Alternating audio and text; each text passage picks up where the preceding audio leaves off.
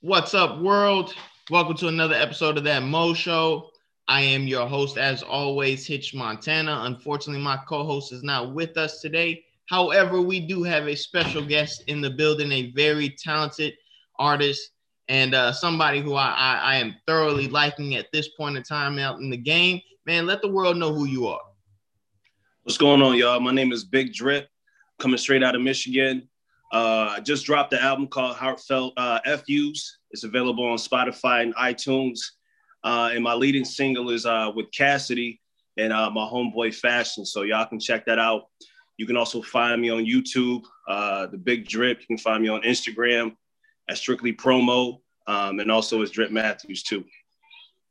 Good stuff, man. Since you brought up the album, let's go ahead and dive into that, man. So I got a chance to listen to the album. I gotta say, man, this is a very good body of work, man. I really like listening to it. So when it comes to you making an album, what is the thought process behind putting together a project? I always want it to be relatable, no matter sonically what it is. I always want it to be relatable. Personally, to me first, right? I always want to make sure that it's authentic as possible before I even imagine like how many songs it's going to be. I want each song to be something I can look back on and capture a moment in my life, because I feel like people who have have long-term careers in the music industry, as far as the best artists, it's always authentic. They tell you a story, and it doesn't matter how much money they got, you can always relate to that. So that's the focusing point first. Okay. Yeah. So your single is Food Chain with Yeah. Fascist and Cassidy. How did that project come about? How did the dynamic with Fascist and Cassidy come out? I tell you what, it was crazy, man. I just, sometimes I got to purge myself. And I be having like moments where I just want to get on a record and just go off on it, right? And so I made the record, I made the beat, I produced the beat, and, I did it at home actually. And I went to the studio and laid it down. It's like a minute or so, maybe 2 minutes worth of bars, and I posted it. And my homeboy Fashion, my cousin Fashion, he hit me up and he was like, yo, what you doing with that record? I'm like, I don't know. I was like, I don't know. I just wanted to get off. You know what I'm saying? He was like, so a couple of days go by and he's like, yo, I think I got something for you. So he sends me a few things that he done did to the beat sonically wise. He added a few things to it. And he's like, man, I think I can get you an artist on here. I'm like, who you think you can get on here? He's like, man, I think I can get Cassidy to get on here. And I'm like, man, get out of here, bro. He's like, I'm not playing with you, man. He's like, I'm serious, bro. He's like, I think it's up to par where Cassidy would want to get on it.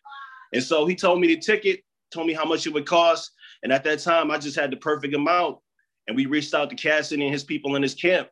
And he listened to the record. He said he definitely was digging the vibes. And he got on it. It took like a week or so after that.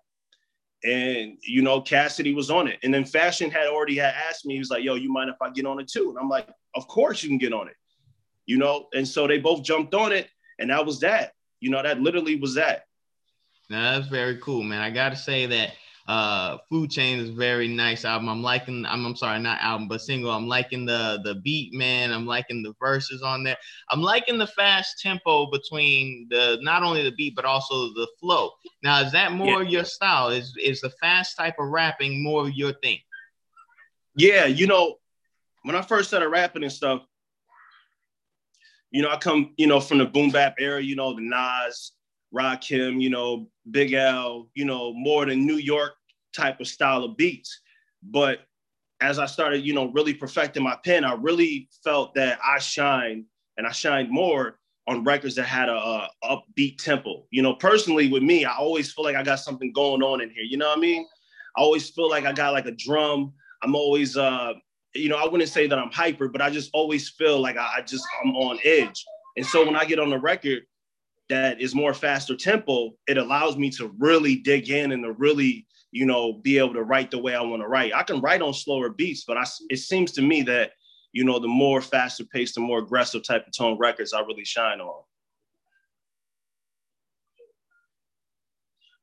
All right, cool. So how would you actually describe your sound? Is it I know you said that you have the more if there's like that adrenaline feel, that hype feeling inside you when you're rapping. For the people who are just now hearing you or taking a listen to you, how would you describe your sound overall? I would say that it's a mixture between trap soul and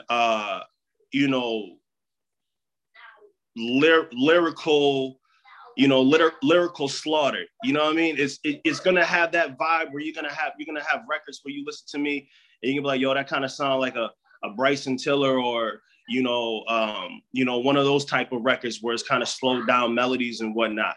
But then you'll also hear me do records where it sounds like, Royce da 5'9" or Eminem. Like I said, I'm from Michigan. So, as far as you ask me who's the GOATs in Michigan, you already know. I'm going to say Royce da 5'9" and Eminem, and a few other rappers. So, I definitely would say it's deeply rooted in those two things. And I try to combine them as best as possible. I'm still experimenting though. I got rock records. I got a lot of different things I haven't released yet and that I'm working on. But yeah, that would be the two, I would say. Okay, so keeping it on the lines of the GOATs of Michigan, who are your top three favorites in Michigan? Who are the GOATs in your eyes out of Michigan? I know you mentioned Royce and Eminem being one of the two, but Michigan is loaded with talent. So who are the actual greats for you? Are you saying personally in my hometown or just overall, like main industry artists?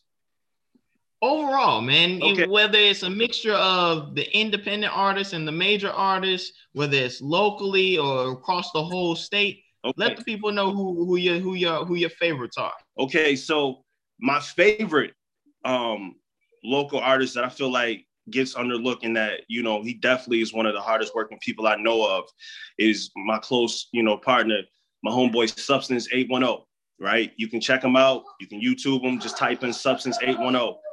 He to me is the embodiment of the type of artist that, I aspire to be. He has consistently put out records, put out albums, consistently worked with people.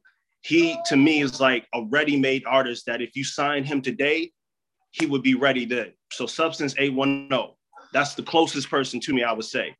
Now, if we're talking about Detroit, I'm definitely going to say that, like I said, Royce, Eminem, Big Sean, and Sada. I like Sada Baby, man. And, it's just the vibes. He do a lot of different type of music and he's still authentic to it, man. So I definitely would say Sada, man. But you got a lot. You got a lot of Detroit artists. You got T Grizzly. You got a bunch of them. I don't want to miss anyone by not naming them. But there's definitely a lot of people that are inspiring in that town. But those are the people that I would say on the top of my list. Oh, and of course I got to give a shout out for Trick, man. I actually opened up for him a few years ago, and to me, he had a set that was just on point. I'm telling you. I never really seen someone like perform. Like when you're a rapper and you perform, you so worried about performing that sometimes you don't even get to see the show while you're performing it. If you follow what I'm saying, right? To me, when I watched his show, it was like, this is a person who has calculated every move, who knows like when he says this, his whole band follows behind him. It was one of the best shows and he allowed us to open up for him, man. And I hope that in the future, we can do it again. So I definitely got to mention Trick. Okay. So big shout outs to Trick for putting you on. That's a good listen. Trick is I would say he's a legend not only in Michigan world but to a lot of people outside of Michigan. He's a big part of the hip hop world. Where does your start come from when it comes to music? How does it all begin for you? Say again. When it comes to hip hop, rap. Where did it all start? How'd you get into rapping? Man, I tell you, I'll be honest with you, man. Like, without getting, too in depth, like my mom, she wasn't allowing, me and my brother to really to listen to hip hop music early on, right?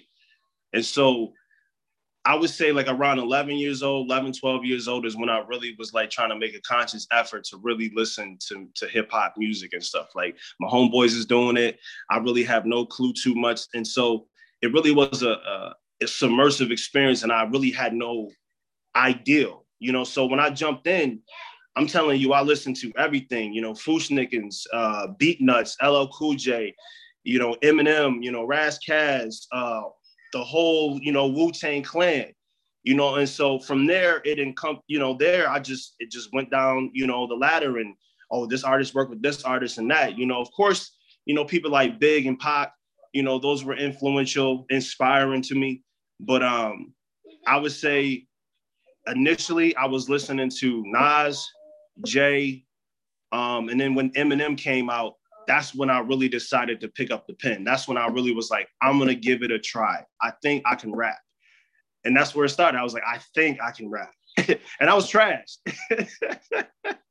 I was trash when I first started. But with anything, you gotta practice, bro. So yeah, those would definitely be the artists that made me and start. And what I really listened, it was the building blocks. Eminem seems to have a heavy influence on you. I listened to the album again, and as I was listening to it, I hear essences of Eminem within the album. Yeah. Does he play a big influence to your sound? Yeah, he and here's the thing, right? It's a double-edged sword. It's like you like to be compared, but you don't want to get to the point where, because I've seen artists, especially when it's white artists, if they sound too much like Eminem, they're already going to get put into that basket, and people are going to underlook any lyrical capabilities they got. So it's like the fine line of being inspired by somebody, but at the same time, being your own artist. And I think I ride that line where people can say, yo, this kind of sounds like an Eminem type of vibe, but it's not Eminem, and that's where I want to stay. I would be lying that if I said that. To me, Eminem is like, he's definitely the artist that I got to meet at some point. And when I write my songs and do my songs, I'm like, I got to meet this guy. And if he doesn't hear a record from me, then I'm not hot enough yet. And so that's what inspires me and drives me, because, I think we all should have someone that we aspire to be, but you don't want to get it so mixed and so blurred that you forget your own identity, So he definitely was a person. I mean, you gotta be honest, man. When you listen to how he structures his lyrics and him breaking the Guinness World Records and everything, it's like, how can you not say that? And I'm pretty sure if I was a little bit older, then it would have been Jay-Z. But for me, Eminem is a person that carries that bar. 100%. A lot of times, now that we're in this streaming world, the greats kind of change up now. Yes. At one point in time, it did used to be the Nas's, the Biggie, Tupac, Jay-Z. And then you get into this early 2000s world where it changes, and it's now like Eminem, Wayne, Drake, and some of the other people. So I can see you saying that, most people would say it's Jay-Z, but now for you, it's Eminem at this point. So it's really cool to know that he has that big inspiration for you. Hold on. Yeah. I want to say that if I was younger, right?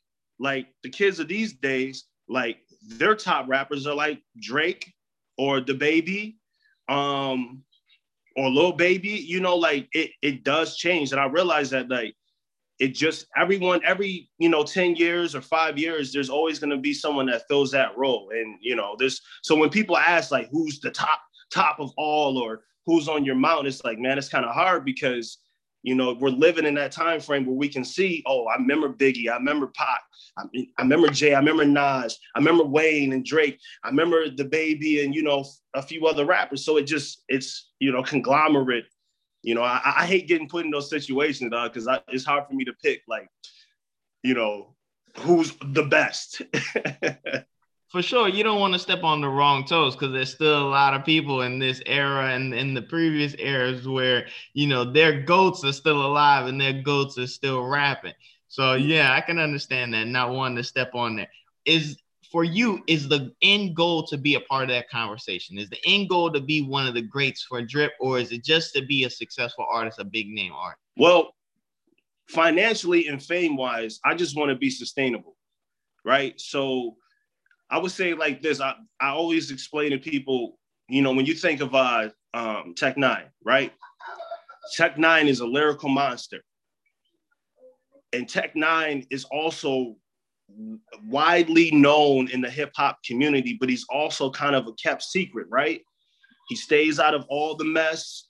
You know, you never really hear anything about him. He just stacks his bread, and then he's known to be a lyrical monster. So that's someone who I would want to be, right? I want to be able to perform, get paid to do it, drop my albums, you know, live my career as an artist throughout my entire life. I don't necessarily need the fame. I don't need to be known like, you know, like on a Drake level, personally, but I want my lyrical capabilities and my music to be known in that way. So it's not about fame. It's that I do it for the culture. I do it for the art. I do it because there's something in me that makes me like, I'll write a song, I like it, then the next day I don't like it and I do another one. It's just that, you know, just to create it. You know, creating it, you know, I want to be known for being someone that pushes the pen. I respect that. That's a really good look, to not be chasing the fame, but actually just chasing the craft and the passion. Because most of the time, if you chase the craft and the passion, the fame will come along with it. Success will come along with it, but it's the dedication for the craft first that brings that about. So it's a really good look for you. What would you say to those who are coming up right now? I know you're still in the process of coming up yourself, but those who are debating on whether or not they want to be a rapper, whether or not they feel like they can't do it as a rapper, but they have the passion to be a rapper. What would you say would be the route that they should take, or how they should go about getting into it? Well, the work. I would say that, you know, you can start from anywhere. Like I said, I started and I was trash. And I had some homeboys who let me live, let me spit my raps, and they gave me the constructive criticism. And then I took it and went back to the drawing board and I kept perfecting it. So I would say that almost anyone has the capabilities of rapping, of writing a song. It's just poetry. And I would say start there. Practice, perfect your craft. Don't worry about what this other artist is doing or that artist is doing or whatever. Just start with a song. Express yourself. Start with another song after that. And then slowly and surely you'll start building up a repertoire, and you'll start building up, you know, a foundation for yourself where you can start looking at it and deciding like, oh, I like that sound. I like this. You know, don't cut yourself short because you feel like, well, I'll never be like this person, or I'll never sound like this person. You know, I'm no disrespect, but, you know, when you have like the whole Tekashi situation and you have artists like that show you that, well, I never came from this background. I didn't really rap like that, but people put me in a position to do it and I just did it, right? Doesn't matter if you disagree with his choices or whatever the case is. It's you know, it shows that you can come from any background, and if someone gives you the opportunity and you run with it, that you have a possibility of making it. And so I would say that don't cut yourself short because you're not sure. That uncertainty is definitely something that will kill a career before you even release your first song, you know? So, and to keep your head on a swivel, if we really want to get deep, I'm pretty sure you're aware of it, that a lot of young artists of today, they get a bunch of money thrown at them. They get so many different things thrown at them, and they forget the purpose. They forget what they joined it for, what they got into the music industry for. And a lot of them end up dead because, you know, they lose focus of that and they get derailed. So I would say that definitely know your purpose and work on your craft. Don't worry about the outside noises, man, because all that other stuff is going to come to you. You just have to work on being the best artist that you are. You don't have to be a Jay-Z. You don't have to be an Eminem. You don't have to be any of the greats. You just have to be authentic and consistent. Good stuff. This is good stuff. Going back to the album, I see that there was 10 songs on the album in total. Now, was that done intentionally, or what's the process when it came to putting the track list together for you? Yeah, it definitely wasn't. It was done intentionally because, me, I'll be honest, like the artist that I am, I would say that to the outside person, it would look like procrastination, right? Some people would look at me and be like, bro, like you got records that you did a year ago that you haven't released. And part of it is kind of true, but also for me personally, it's like I'm an artist that it takes me a bit to really, like if you ask me to write a song, I could write a song today, right? But is it gonna be my best? I'm not sure. So me, I like to take my time. I like to think of something. I like to revise a verse, a song, one or multiple times before it really sticks to me and I feel like it's ready to go. So I did that purposely because I didn't want to give myself too much work. I didn't want to put 20 songs in there and then not do 20 songs. And that's something that I actually learned this year. Do the songs. And then when let's say you get to 10, then listen to those 10 songs and decide if they're able to be compiled into an album.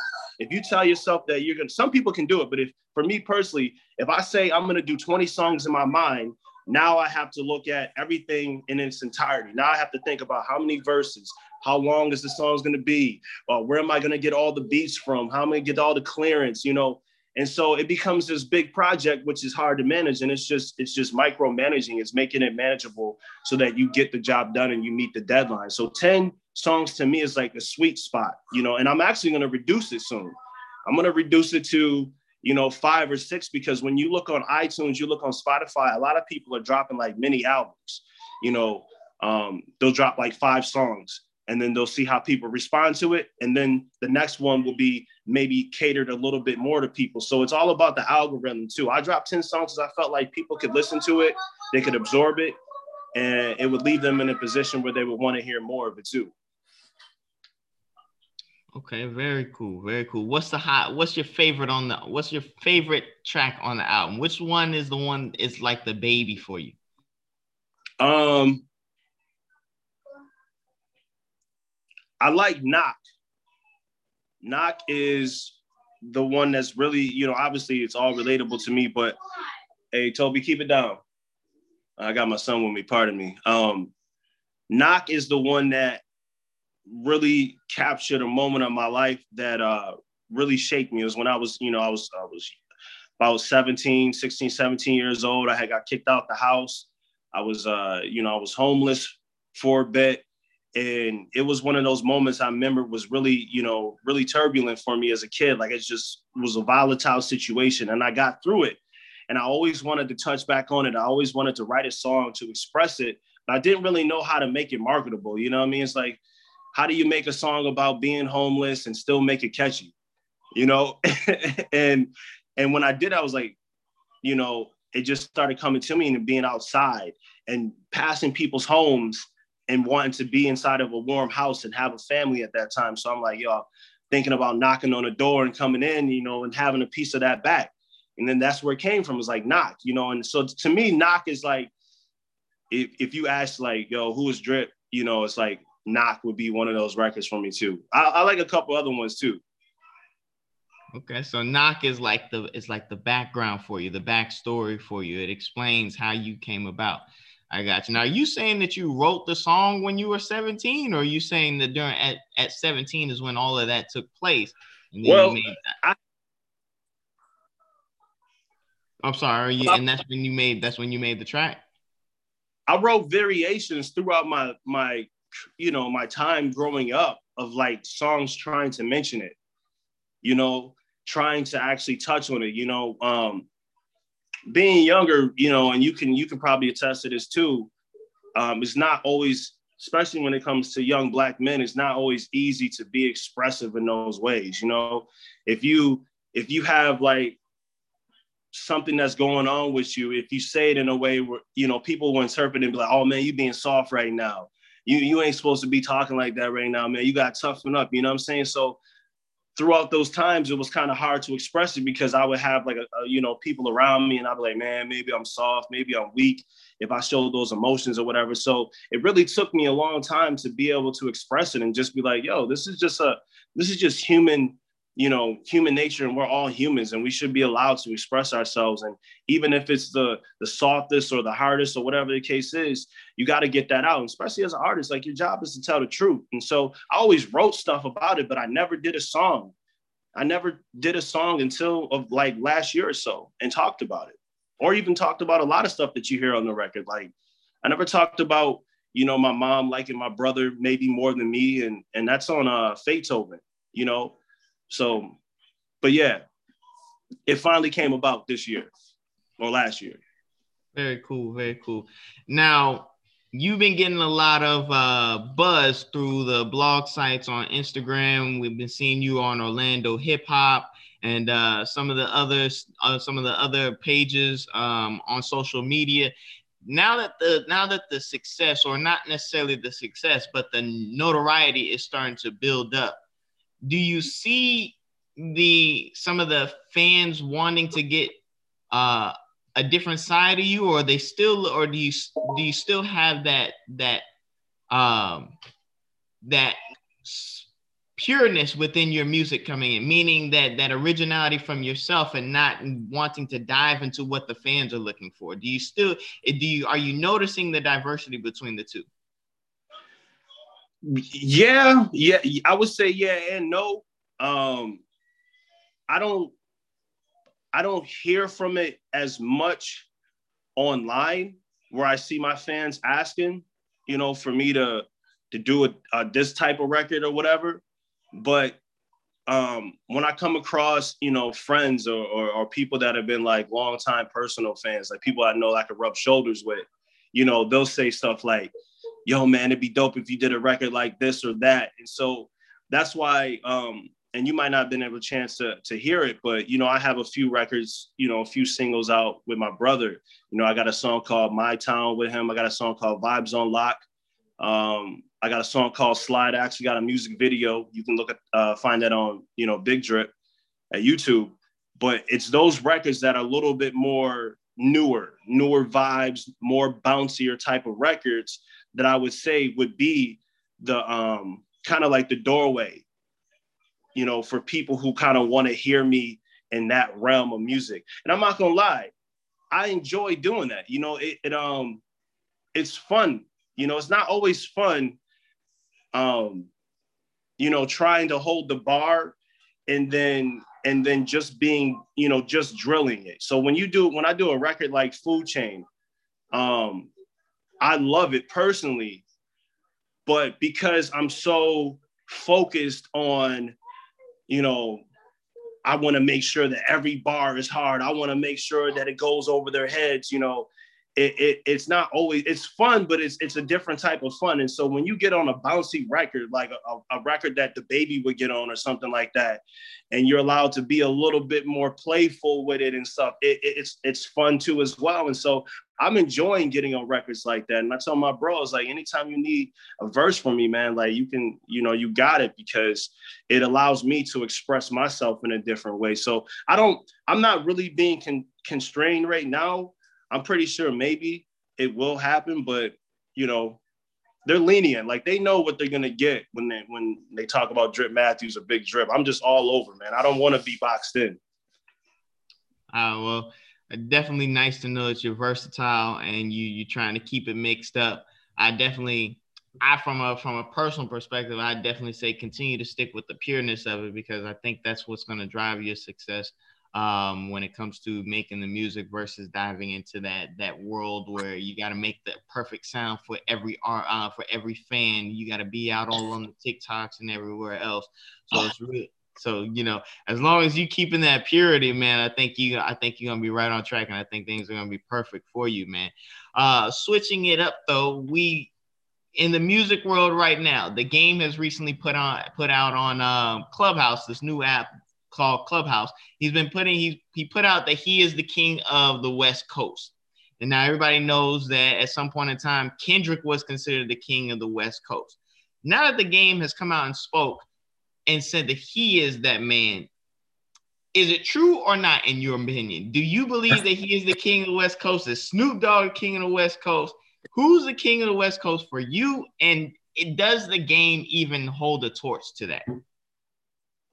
Oh, the game definitely holds a torch to that.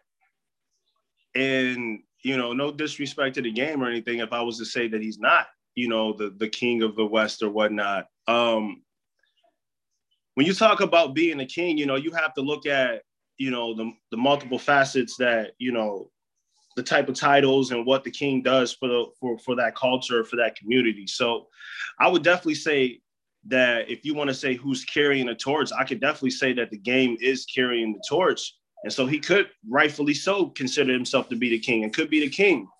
And Kendrick at one point was also known to be the king, but let's be honest, Kendrick has taken a backseat. And for whatever multiple reasons, you know, maybe he is all by purpose, is all so that other artists, you know, I kind of think that the reason why, if you would say that he's not the king like K-Dot, is because he's taking a backseat to allow other artists from his community to grow and to flourish, right? Because when you put the cap on it and you say, I'm the king, now that kind of makes it hard for other people to kind of be in that same world as you. Like, are they all kings? Is there only one king? You know what I'm saying? So I think that if we were going to say that K-Dot's not the king, it's probably because he wanted to see other artists like D Smoke and a few other artists from there grow and flourish and whatnot. So I'm not going to sit here and say that the game isn't the king of the West, because I mean, I'm not out there in the West. I'm not living that lifestyle. I don't know what type of work he puts in. But, you know, me being over here, of course you got Snoop, and you could say, I don't know, man. I don't know. I mean, Snoop does a lot too. He's got the show with Martha, you know, he's on the TV shows and stuff like that, man. So hey, man, if you say you the king, then you the king, man. That's what I'm gonna say. Okay. With him saying that he's the king of the West, who's the king of the East then? Who is the god on the West, on the East side? See, I don't know if I don't know if in the East it really is a focal point. You know what I'm saying? Like in the West and down South, like you'll have rappers like T.I. saying I'm the king, and you'll have a few other rappers saying they're the king too. You know, so I think in certain areas it matters, and there's a focal point, and people are really looking for, you know, well, who's the king or who's going to take that title. In the East, I really don't think it's, you know, and maybe I'm wrong, but I never like, okay, if you say you're the king in the West, right? There could be issues. If you say you're king in the South, there could be issues. Like people could really get upset at that, right? I don't really feel like that's the same way over here in the East, you know, per se. It's like, I don't feel like people would really catch bodies over someone saying that they're the king, you know? And I couldn't tell you who's the king, you know? Who do you think is the king? For me, it's Jay-Z, hands down. For me, the GOAT is the God is Jay-Z, and I think that just goes across the board, East Coast, West Coast, South. I think Jay-Z is the top of the food chain because of how much success he's had. You know, you look at from the standpoint of the longevity of his music, from Reasonable Doubt all the way to the Carters with his wife. Now, granted, he hasn't had the biggest success in his last couple of albums, but he has had the longevity to be able to say that, you know, I haven't had much of a bad record from beginning to end. You may not have liked some of the music that I've put out. However, none of the music that I've ever come out with, you could say is genuinely bad. And then on top of that, you take a look at the business side of things, his music ventures as far as the business, the labels go, and how he's done well with Roc Nation, you know, the artists that he's managed, the success that his label has had itself. You know, for me, that's that there's nobody who can hold a candle to that in that aspect because of how much success he's had and how much he's just transcended from being the artist to being the music mogul and the guy who's just being the all around person in the music industry. I was having a conversation with somebody not too long ago, and we were talking about how when it comes to Jay-Z, even though he hasn't always had the number one albums, he's had that success to say, even the young artists to come to him and say, hey man, I want to get you on this track. Because a lot of times what happens is you have these big artists who will, like Snoop Dogg, for instance, or maybe some of these other artists that would be considered GOATs for some people. And they're not somebody who you want to have featured on the album. You like them, you like the music that they had in the past, but you don't want to put them on an album at this point in time. But Jay-Z is the type of artist who, regardless of how long he's been out or regardless of what he did in the past, the success he's had in the past, new artists today still find reference or respect in putting him on a track now and wanting him to be featured on even some of their big singles that they're about to release on the radio. And normally when you have that big single out, you want to put whoever's hot on there. You want to put whatever's catchy and whatever's popping right now. But a lot of artists are taking the time to say, hey, I want Jay-Z on there. So for me, it's, I got to give it to Jay-Z as the GOAT. There's just nobody like him. I would agree with you 100%, with that. But that's also why, I consider Hov to be like an entity, at this point. He's a corporation, So when I think of kings, I think of someone who's reachable, who's, accessible, and who has a physical body to it. You know what I mean?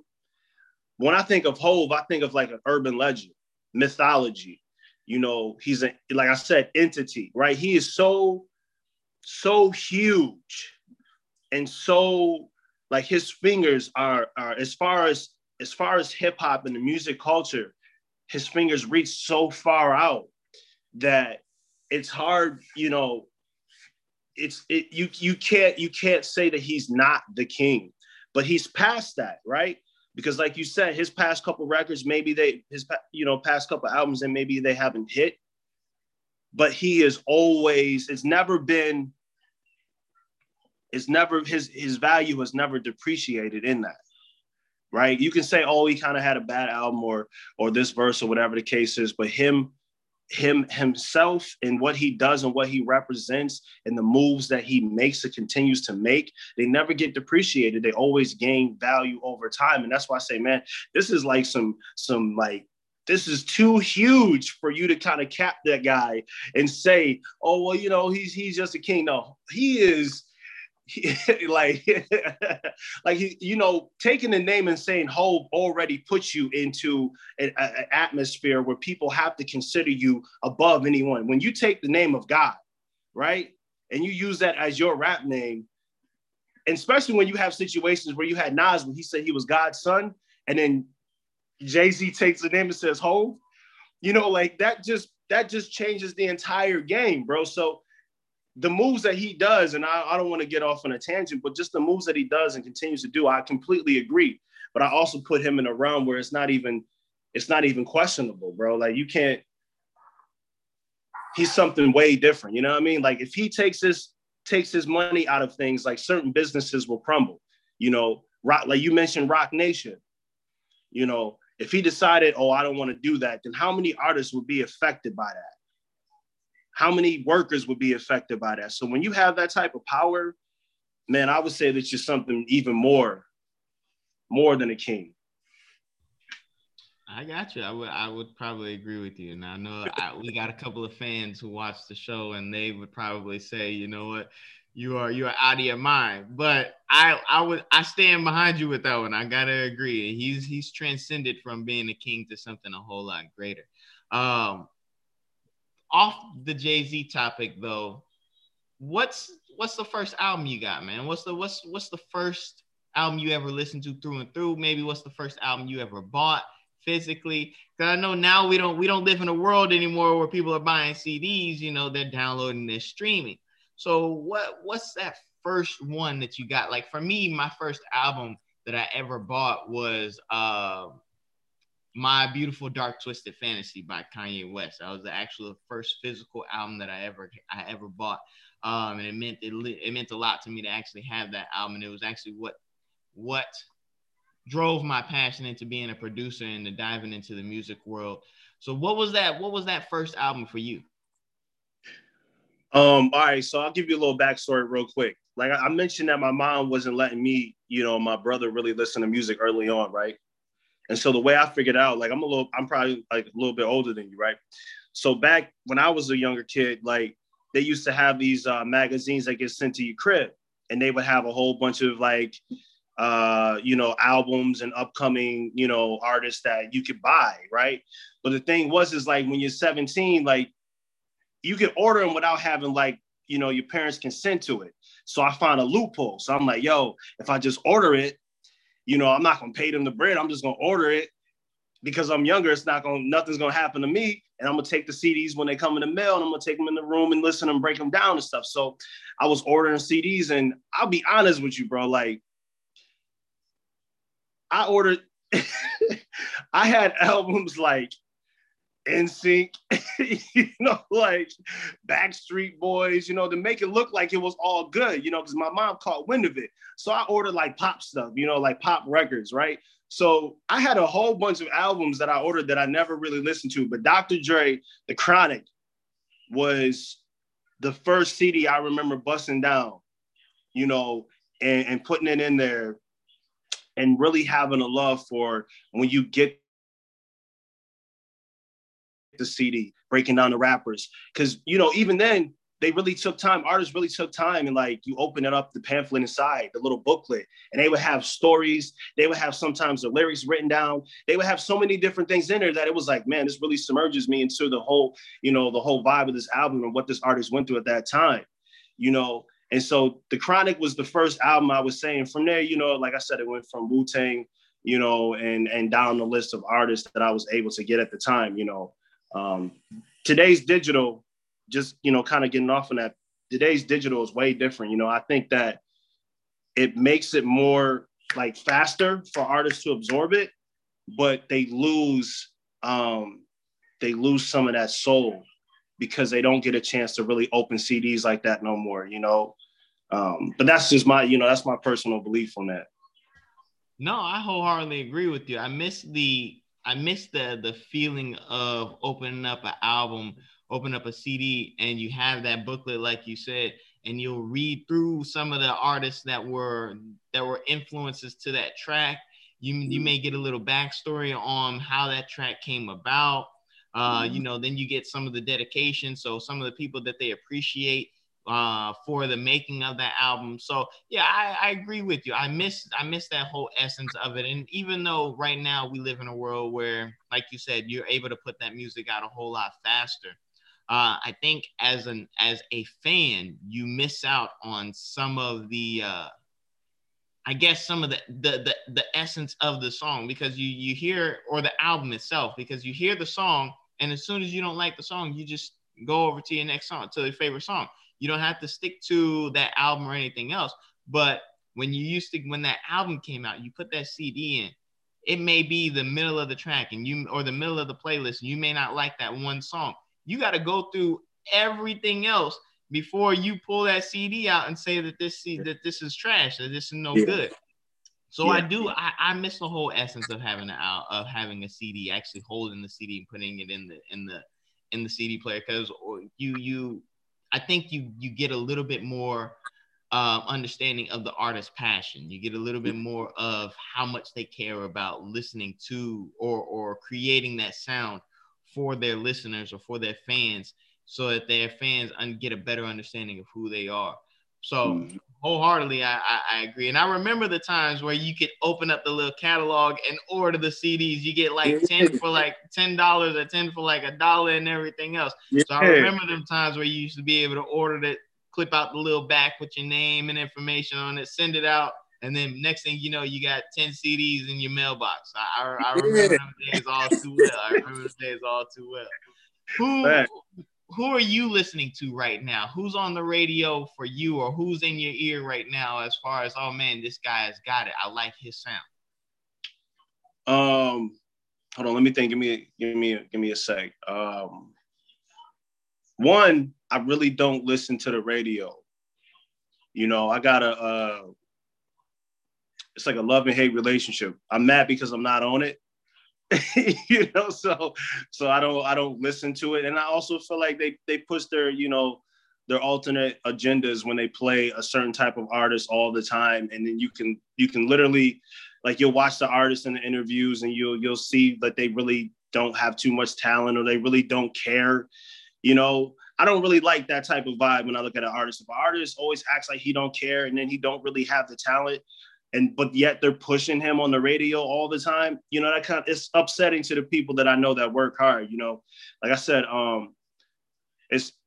I can say that I listen more now to DaBaby and Lil Baby and what's the dude's name? YK Osiris, a few other rappers in that lane of music. I can't just put a name on them. My brother listens to them more than I do.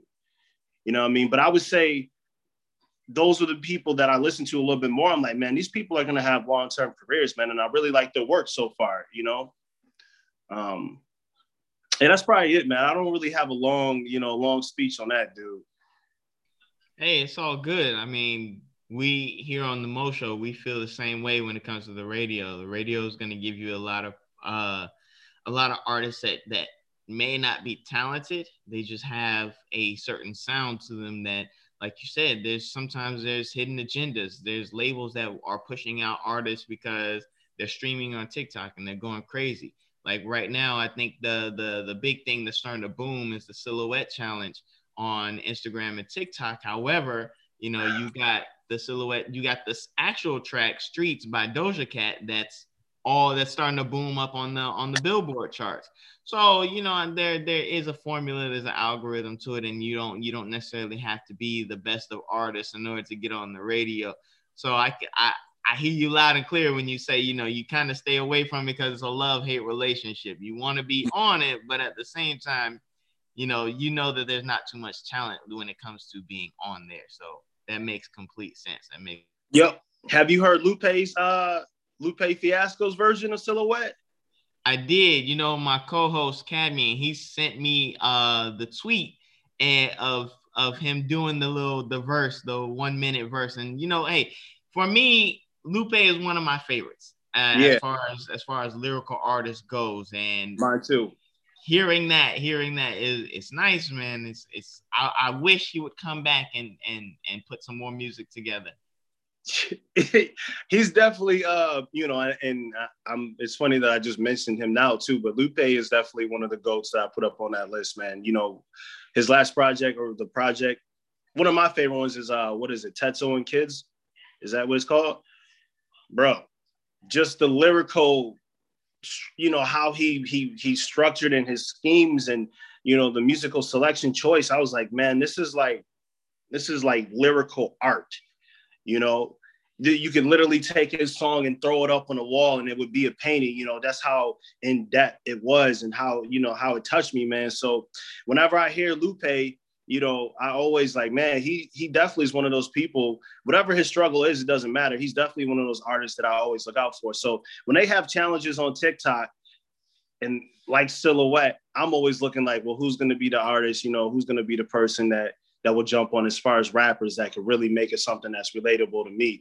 It's hard for me to get on TikTok, man. I'm not going to lie. You know, I know that there's a business in it. I know that people are blowing up from it. But for me, I always try to stay authentic, and I find myself not really being authentic, trying to get on TikTok and do a dance challenge or something that's just out of my lane, you know, and maybe that's gonna, you know, that kind of hinders my career. But it's just weird to me. You know, I see a lot of people doing a lot of crazy stuff on TikTok to blow up, and I'm just like, nah.